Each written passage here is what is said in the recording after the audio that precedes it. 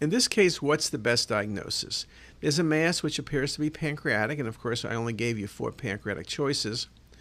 But the lesion is purely cystic and it's exophytic. You can see how exophytic it is when you look at the coronal view.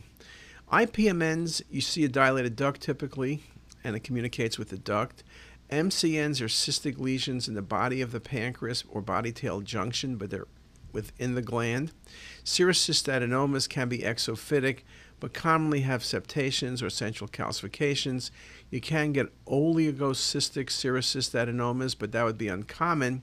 And still, this lesion is so exophytic, and that's where we see lymphoepithelial cysts that commonly arise from the pancreas and almost seem adjacent to rather than from the pancreas, and this is a most classic example.